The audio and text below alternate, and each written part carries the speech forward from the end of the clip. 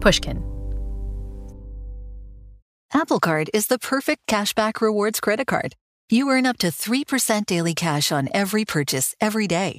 That's 3% on your favorite products at Apple, 2% on all other Apple Card with Apple Pay purchases, and 1% on anything you buy with your titanium Apple Card or virtual card number. Visit apple.co/card calculator to see how much you can earn.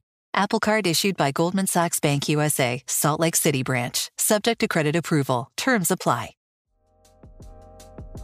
The most innovative companies are going further with T-Mobile for Business. The PGA of America is helping lower scores and elevate fan experiences with AI coaching tools and 5G connected cameras. AAA is getting more drivers back on the road fast with location telematics. And the Las Vegas Grand Prix is powering race day operations with 5G connectivity, giving fans an experience at the speed they deserve. This is accelerating innovation with T-Mobile for Business. Take your business further at T-Mobile.com/now. For starters, it was the last thing I particularly wanted to do. Like many young Americans back in 1970, Richard Ratner wasn't all that excited about going to war. I had just been married, and when I found out that I was going to Vietnam, we tried to figure out any way to get out of it, which involved, talking to the military and seeing whether his assignment could be changed. None of it worked. They were well prepared for people who didn't want to go. The Army didn't want to hear Richard's excuses. As a newly qualified doctor, he had just the skills that the military desperately needed. Richard was one of many American men who were plucked from their civilian lives and forced into the armed services. September 14-001. There was even a televised lottery draw where young men were selected for military service and a stint in Vietnam based on their birth date. April 24 is 002. Richard was lucky enough to delay his service until after his medical training. But arriving in Saigon as a 20-something new doctor was still a shock to the system.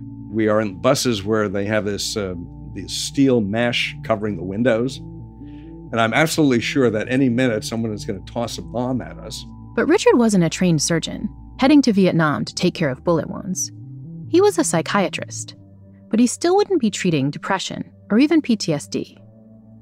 Richard was about to use his training to wage a war against bad habits, the kind of behaviors we really want to change but somehow can't.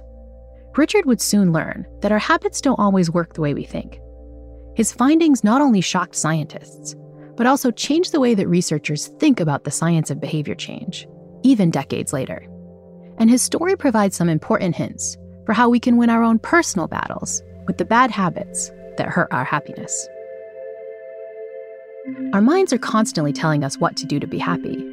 But what if our minds are wrong? What if our minds are lying to us, leading us away from what will really make us happy? The good news is that understanding the science of the mind can point us all back in the right direction. You're listening to The Happiness Lab with Dr. Laurie Santos.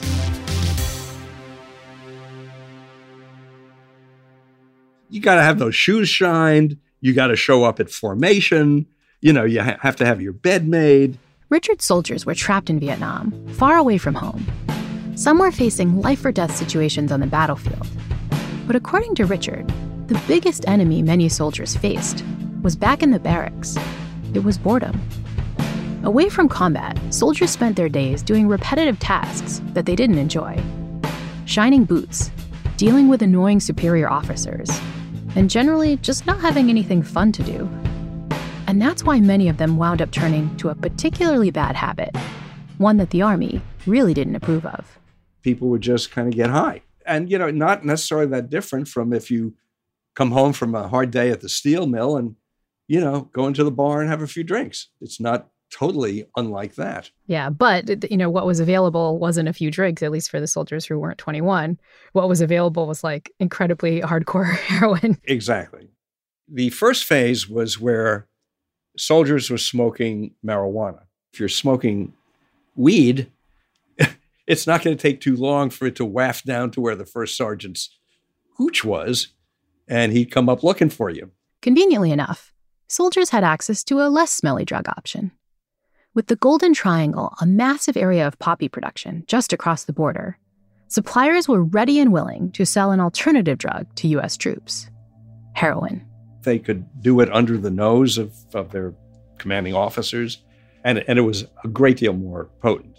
As one GI addict told the New York Times, the scag was everywhere. Estimates vary, but it's generally thought that around 20% of low-ranking soldiers used heroin. The Times called the addiction rates an epidemic. With hundreds of thousands of American troops stationed all over Vietnam, the government was worried that GIs would return to their families as desperate junkies. This notion that we had a whole army full of drug-crazed people who were going to be unleashed on these communities truly had people frightened.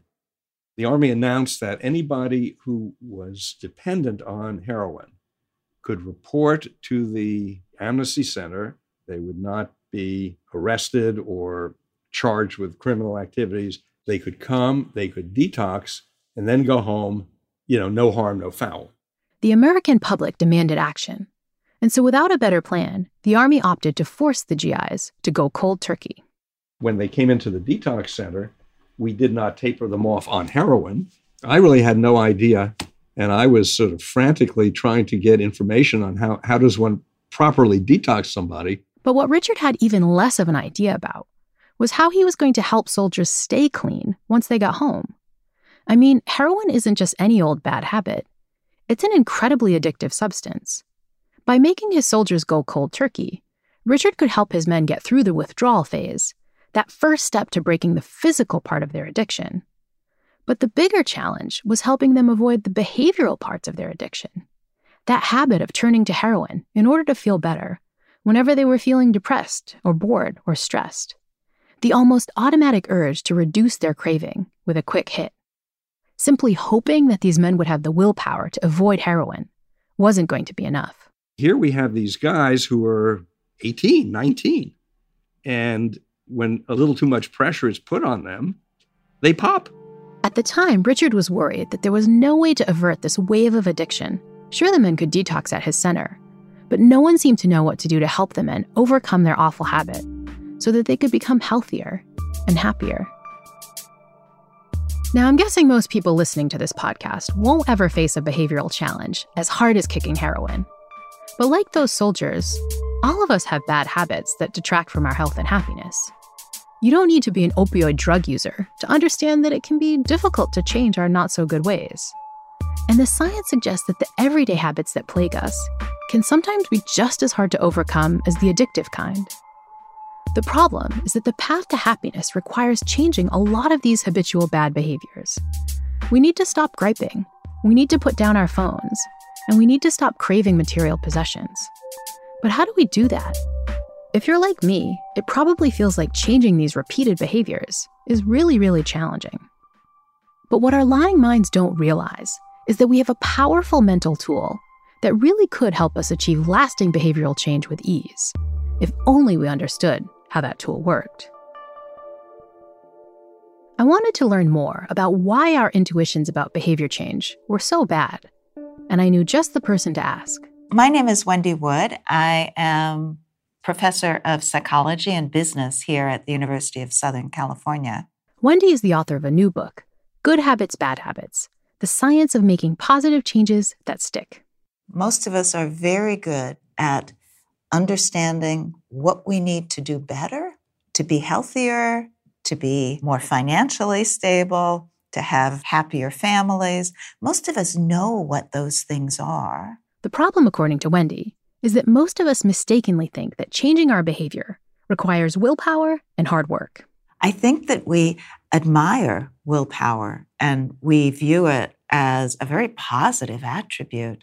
The way that the Puritans thought they would go to heaven is through self-denial and showing that they were strong enough to resist temptations. But there's a problem with this willpower is next to godliness notion, and that is that willpower doesn't really work. When you exert willpower and control your behavior, what you're doing is you are thinking about the thing that you don't want to do. And in doing so, you give it energy to keep reemerging. So there's a sort of a self-defeating aspect to willpower that gets in our way. So if willpower doesn't work, what can we actually do to successfully tame our bad habits? The answer is that we need to be working smarter, not harder.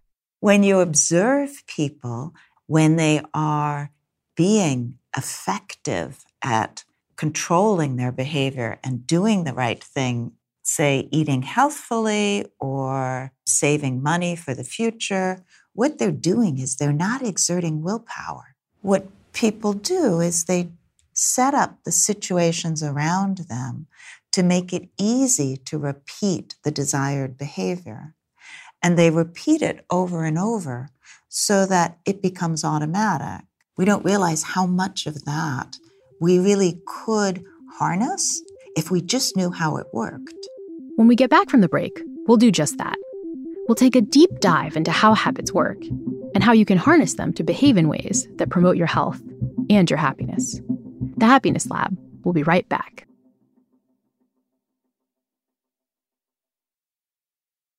When you're hiring for your small business, you want to find quality professionals that are right for the role.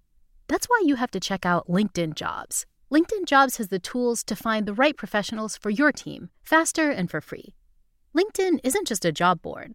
LinkedIn helps you hire professionals you can't find anywhere else, even those who aren't actively searching for a new job but might be open to the perfect role. In a given month, over 70% of LinkedIn users don't visit other leading job sites. So if you're not looking on LinkedIn, you're looking in the wrong place. On LinkedIn, 86% of small businesses get a qualified candidate within 24 hours. Hire professionals like a professional on LinkedIn. LinkedIn knows that some small businesses are wearing so many hats and might not have the time or resources to hire. So they're constantly finding ways to make the process easier. They even just launched a new feature that helps you write job descriptions, making the process even easier and quicker. Post your job for free at linkedin.com/THL. That's linkedin.com/THL to post your job for free. Terms and conditions apply. Apple Card is the perfect cashback rewards credit card. You earn up to 3% daily cash on every purchase every day. That's 3% on your favorite products at Apple, 2% on all other Apple Card with Apple Pay purchases, and 1% on anything you buy with your titanium Apple Card or virtual card number. Visit apple.co/card calculator to see how much you can earn. Apple Card issued by Goldman Sachs Bank USA, Salt Lake City branch. Subject to credit approval. Terms apply. Last spring, my friend Stephanie and I had a chance to travel to Rome as part of her research trip. And as usual, when I travel, we stayed at an amazing Airbnb. Our Airbnb even had a balcony that overlooked the Colosseum. It was the perfect spot to check out the sights and just relax. But what was happening to my house while I was away? Did you know that while you're away, your home could be an Airbnb? You could just host a spare extra room, or you could Airbnb your whole home while you're away to earn some extra money. Your home might be worth more than you think. Find out how much at airbnb.com/host.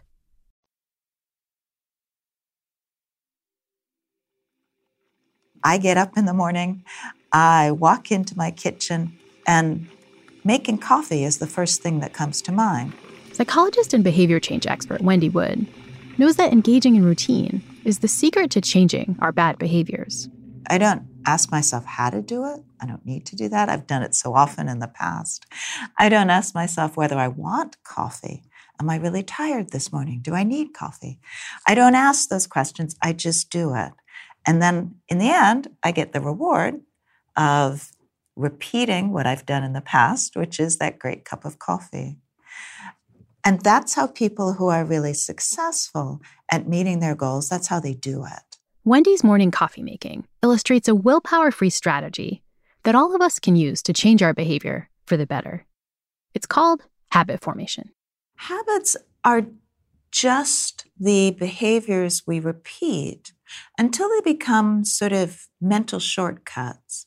They're shortcuts about what you can do that's likely to get you the same reward as you got in the past. Habits can form for any repeated behavior that gets us a reward, whether that reward is ultimately good for us, like a nice cup of coffee in the morning, or bad for us, like a shot of heroin. But Wendy's work has shown that good habits and bad habits work exactly the same way. They have a very particular structure. one that involves 3 critical parts. The first critical part of habit formation is the reward. Rewards here are just behaviors that meet your goals, behaviors that make you feel good, behaviors that achieve some outcome that you're looking for. For Morning Wendy, that reward was having the positive taste of a nice cup of coffee. But habit formation can involve lots of other kinds of rewards, too. The endorphins that kick in after a good exercise session, the reduced boredom we feel after we do a quick social media check, or the satisfaction you get learning something new from your favorite podcast. Anything that feels nice or meets a goal can serve as a reward that leads to a new habit.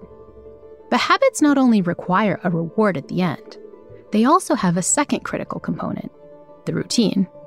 A routine is the specific sequence of actions that gets us to a reward.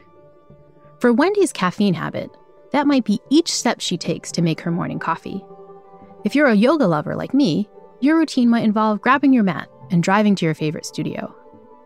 The science shows that having a specific routine is critical to habit formation, in part because our minds care about them a lot.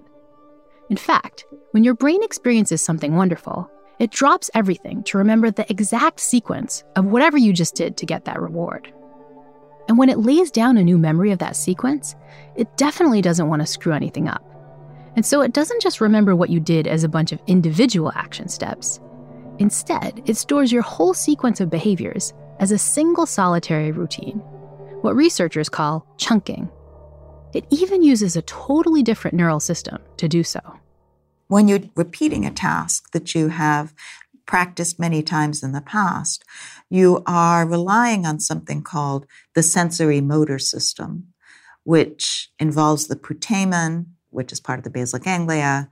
And when you start a new task, in contrast, you're using much more of the frontal lobes because those are the active thinking parts of your brain. And these two things are definitely connected, but they also function somewhat independently. And that's why habits are such fantastic mental shortcuts, because we don't need our conscious thinking frontal lobes to remember each individual action whenever we want a reward. The unconscious bits of our brain can just hit go, and our minds get the entire perfectly stored routine for free. Driving is the prototypic habit, right? It's something we have to think about when we first learn to do it. But then over time, that thought becomes less and less necessary, and we start just responding automatically based on what we did in the past.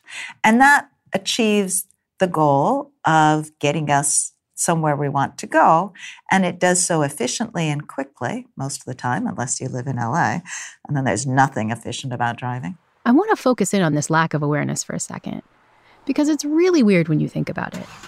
I mean, our driving routine involves tracking lots of complicated stuff, from where your right foot is, to how fast your car is going, to whether there are pedestrians about to cross the street, to where other cars are moving, to when a traffic light might change, to when you need to click your turn signal, and to whether you have your radio set to your favorite podcast. It's amazing that we can juggle all that information at all, let alone that we can do so easily and unconsciously. But that is the amazing psychological power of habits. Once we form a new habit, we get to engage in all kinds of complicated behaviors without a moment's thought. And that's why habits are so much more effective than willpower for changing our behaviors. Once we make the things we want to do habitual, they don't require any more work. The problem, though, is that not all of our unconscious habitual behaviors are good for us. So sitting on the couch when you get home at night and eating potato chips, that's just as much of a habit as going home and then just heading out to the gym. One looks habitual and structured to us, and the other might look sort of a bit lazier, but they're both habits in the same way. Sadly, those lazier, not-so-good-for-us routines are just as automatic as our positive habits, which means that our bad habits, the ones that inhibit our happiness, are really, really hard to shed. We might want to shut those habits off, but we can't because our minds are on autopilot. But Wendy's work shows that we do have some control over when our habit routines get turned on. Whether our minds unconsciously decide to execute that sit on the couch and munch behavior, or the throw on our gym clothes one? The answer comes from the third critical part of our habit loops, the context. The context is any part of our situation or environment that cues our behavior. For Wendy's coffee habit, the context was a location, being in her kitchen, and a time of day, it was morning, and a preceding event, she had just woken up. For Richard's heroin addicts, the context might be their barracks, or the sight of other GIs using drugs, or just being in Vietnam. In our research, we found that context can be pretty much everything around you that's not you. It can be the people that you're with. There are certain people who trigger certain behaviors that we've done with them in the past. You may have friends that you typically go and have a drink with. And if you see them again, that's what tends to come to mind. The moods we're in can also be triggers. So I think that one of the most common triggers for checking your cell phone is being bored. Even if you're in a meeting and it's quite rude, you may find yourself checking your phone. You don't want to be rude, but the idea of your phone just comes to mind when you're bored.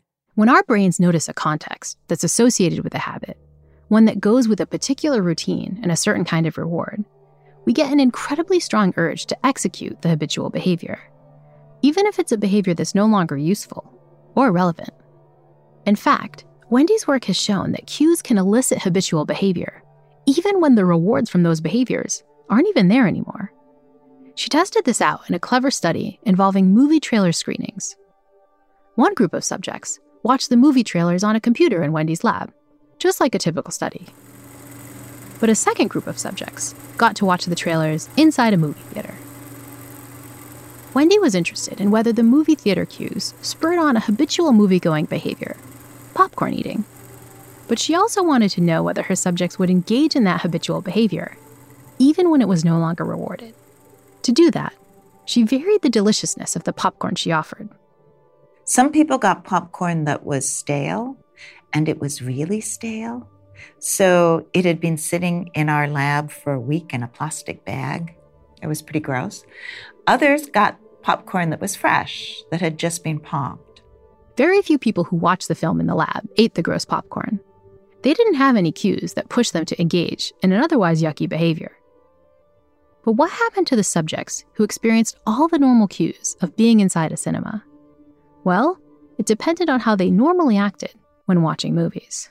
People who had habits to eat popcorn in the movie cinema ate just about the same amount of stale popcorn as fresh. They could tell us when we asked them that they hated the stale popcorn. They ate it anyway. People who didn't have habits to eat popcorn in the movie cinema, they did just what you'd expect, what rationally we think we would all do, which is eat the fresh popcorn, but if they got a bag of stale, just leave it. When our brains see a cue that's been associated with a habitual behavior, we can't help but execute that behavior, even when the behavior is no longer rewarding. But despite the power of these cues, Wendy has found that we don't often realize how much context affects our behavior. And that means we often forget that we can't count on our habitual routines once the cues go away. And Wendy has seen the negative effects of removing our habitual cues firsthand. I bought a new car a few years ago that has all kinds of wonderful safety sensors, so it beeps when I get close to an obstacle. And I hated that at first. It really irritated me because I wasn't used to it. But I started responding to those signals automatically. Over time, you just stop noticing them. When the car beeps, you just automatically respond to it. And I didn't realize how automatic that had become, how much of my driving habit that had become, until I rented a car and it didn't have that warning sensor system. And the first thing I did is I backed into a brick wall. The Happiness Lab will be right back. Last spring, my friend Stephanie and I had a chance to travel to Rome as part of her research trip. And as usual when I travel, we stayed at an amazing Airbnb. Our Airbnb even had a balcony that overlooked the Colosseum. It was the perfect spot to check out the sights and just relax. But what was happening to my house while I was away? Did you know that while you're away, your home could be an Airbnb? You could just host a spare extra room, or you could Airbnb your whole home while you're away to earn some extra money. Your home might be worth more than you think. Find out how much at airbnb.com/host. What if there was someone who wanted to help you find a job? Not a website, but a person in your community that would help you for free. Choose Express Employment Professionals, and that's exactly what you'll get. Express Employment Professionals is the local jobs expert you can trust, and they never charge a fee to help with your job search. Go to expresspros.com to find the office near you, or download the Express Jobs app to get started. With a wide range of opportunities in a variety of industries, from welding to sales, forklift operator to customer service, the team at Express is ready to help you or someone you know take the next career step. Whether you're looking for a contract job for the summer or a new full-time role, turn to Express Employment. Interviewing with Express Employment Professionals can be as easy as a phone call, and one application with Express puts you in the running for numerous opportunities in your community. Don't go in your job search alone. Visit expresspros.com today. This episode is brought to you by Choiceology, an original podcast from Charles Schwab. Choiceology is a show all about the psychology and economics behind our decisions. Each episode shares the latest research in behavioral science and dives into themes like, can we learn to make smarter decisions? And the power of do-overs. The show is hosted by the amazing Katie Milkman. She's an award-winning behavioral scientist, professor at the Wharton School of Business, and an author of the best-selling book, How to Change. In each episode, Katie talks to authors, athletes, Nobel laureates, and everyday people about why we make irrational choices and how we can make better ones to avoid costly mistakes. You'll learn about tools and strategies to help improve your decision-making, and a ton of other fantastic things about the mind. Listen and subscribe at schwab.com/podcast, or find it wherever you listen to your shows.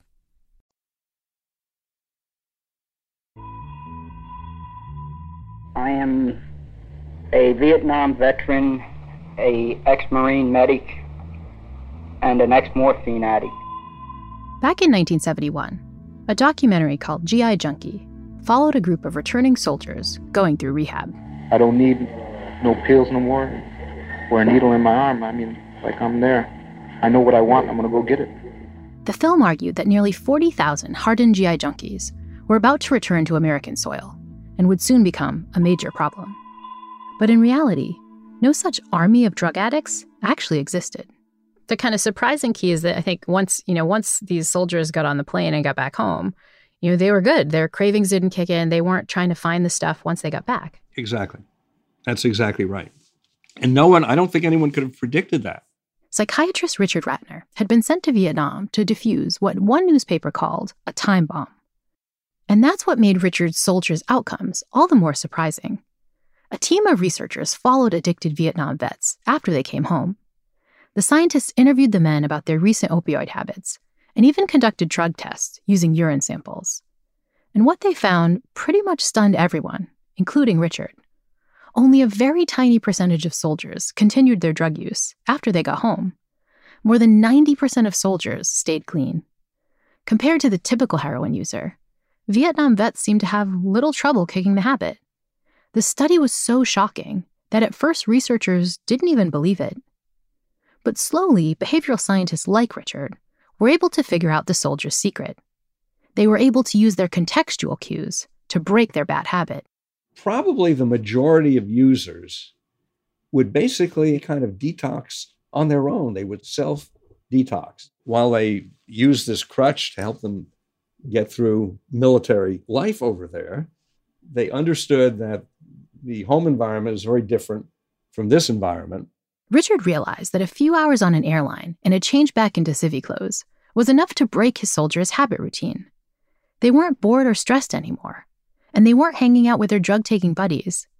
They also didn't have easy access to cheap heroin. Nearly every single one of their habit cues was different. Most of these guys, they got home and they kind of reintegrated into their previous lives. Richard's veteran success in kicking heroin has now become a classic example in the science of behavior change. Because if a simple context switch can be powerful enough to help someone overcome heroin addiction, imagine how powerful it can be for changing simpler behaviors. like the ones many of us want to change. We did some research where we beeped people once an hour to figure out what they were thinking, feeling, doing. And what we found is that about 43% of the time, people are doing what they did yesterday and the day before in the same context, and they're doing it without thinking much about it. The idea that nearly half of our waking day is on autopilot, that we're constantly governed by cues and context, is pretty shocking.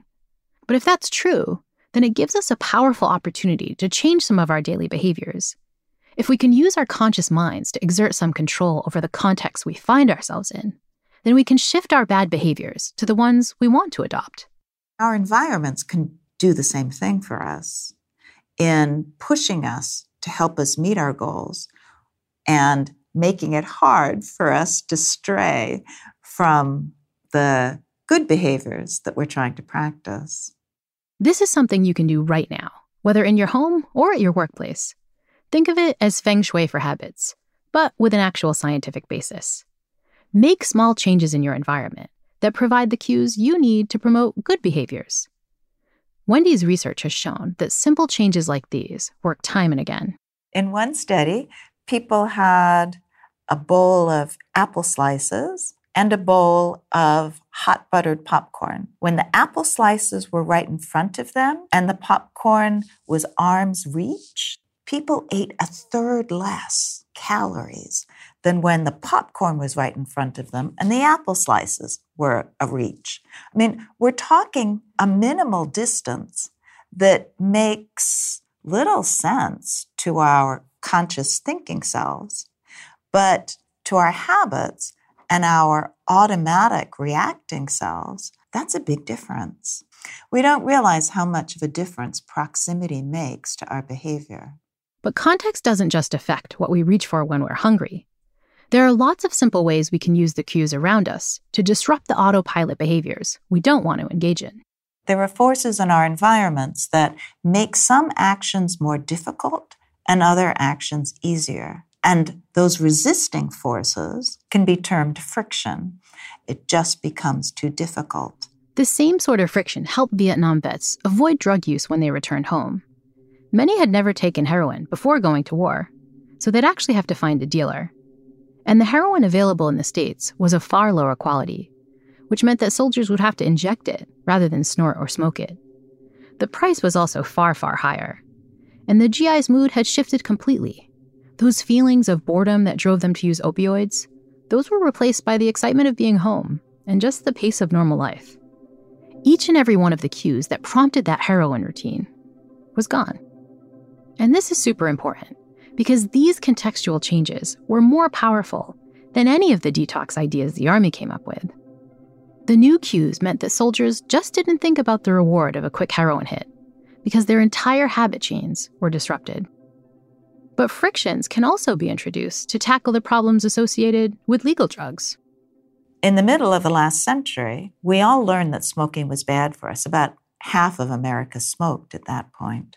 But smoking still didn't go down. Smoking rates continued reasonably high until the U.S. decided to put friction on smoking by taxing cigarettes, so you can't afford them as easily, banning smoking in public places, and by making it difficult to purchase cigarettes so that you actually have to ask somebody. And all of those things combined put enough friction on smoking so that the smoking rates in the U.S. are now down to a level of only 15% of us smoke. And that's because of friction. Even if you don't smoke or use illegal drugs, there's a lesson here for you. Think about the things you want to change in your life, the bad habits you want to stop, or the good habits you want to adopt. We can use the conscious part of our brain to increase friction to inhibit our bad habits and break down the barriers that prevent us from doing the good ones. Are there social media apps that drive you nuts, but you can't help checking whenever you pick up your phone? Well, delete them. Do you want to call your mom more often? Well, then choose a photo of her as your screensaver. Don't want to buy certain items in the store? Plan your shopping trip to avoid the candy aisle. Or maybe you want to try some of the new habits that we've talked about in this season, like experiencing more gratitude. Then download a gratitude app and stick it front and center on your phone. Or maybe you want to make better use of your time. Then put that time windfall list somewhere you can see it easily. In all of these examples, you can hack the cues around you to help promote the kinds of behaviors that you want in your life. Wendy had to go through this exact same conscious process when her daily fitness habit took a nosedive, thanks to motherhood. Rather than powering through or giving up, she analyzed where her growing family was adding a bit of friction to her workout plans. Every time I decided 2 o'clock, 3 o'clock, 4 o'clock, maybe 6 o'clock tonight I'll exercise. Something always comes up when you have little children. So I decided I would have to start exercising early in the morning, although it was a really dreadful thing to start doing. Once you get used to it, it actually is very efficient. So at 6 a.m., Wendy would be ready to exercise. But what exercise? Wendy realized it had to be something with as few frictions as possible. I didn't have much time to drive to a gym or do any fancy workout thing. I couldn't go to a class. I just didn't have that level of control over my time. So it had to be something that was very efficient and easy for me to do. And putting your running shoes on and going out the door is probably the most frictionless kind of exercise that you could imagine.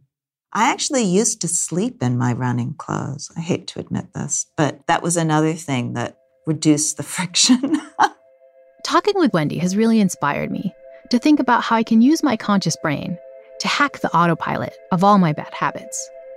I'm already planning strategies I can use to increase or reduce friction, so I'll be able to reach my own well-being goals, literally without thinking.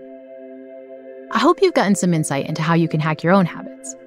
And I hope you'll be willing to form a new, happier habit and set up all your context cues to remind you to come back for the next episode of The Happiness Lab with me, Dr. Laurie Santos.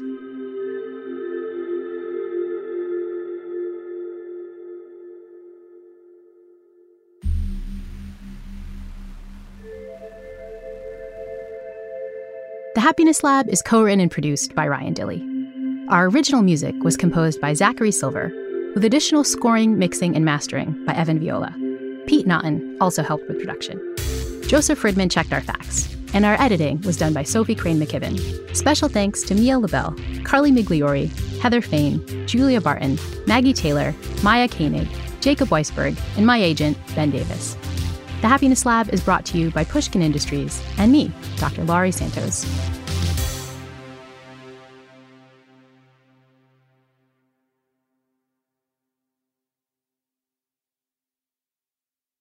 When you're hiring for your small business, you want to find quality professionals that are right for the role. That's why you have to check out LinkedIn Jobs. LinkedIn Jobs has the tools to find the right professionals for your team, faster and for free. LinkedIn isn't just a job board. LinkedIn helps you hire professionals you can't find anywhere else, even those who aren't actively searching for a new job but might be open to the perfect role. In a given month, over 70% of LinkedIn users don't visit other leading job sites. So if you're not looking on LinkedIn, you're looking in the wrong place. On LinkedIn, 86% of small businesses get a qualified candidate within 24 hours. Hire professionals like a professional on LinkedIn. LinkedIn knows that some small businesses are wearing so many hats and might not have the time or resources to hire. So they're constantly finding ways to make the process easier. They even just launched a new feature that helps you write job descriptions, making the process even easier and quicker. Post your job for free at linkedin.com/THL. That's linkedin.com/THL to post your job for free. Terms and conditions apply.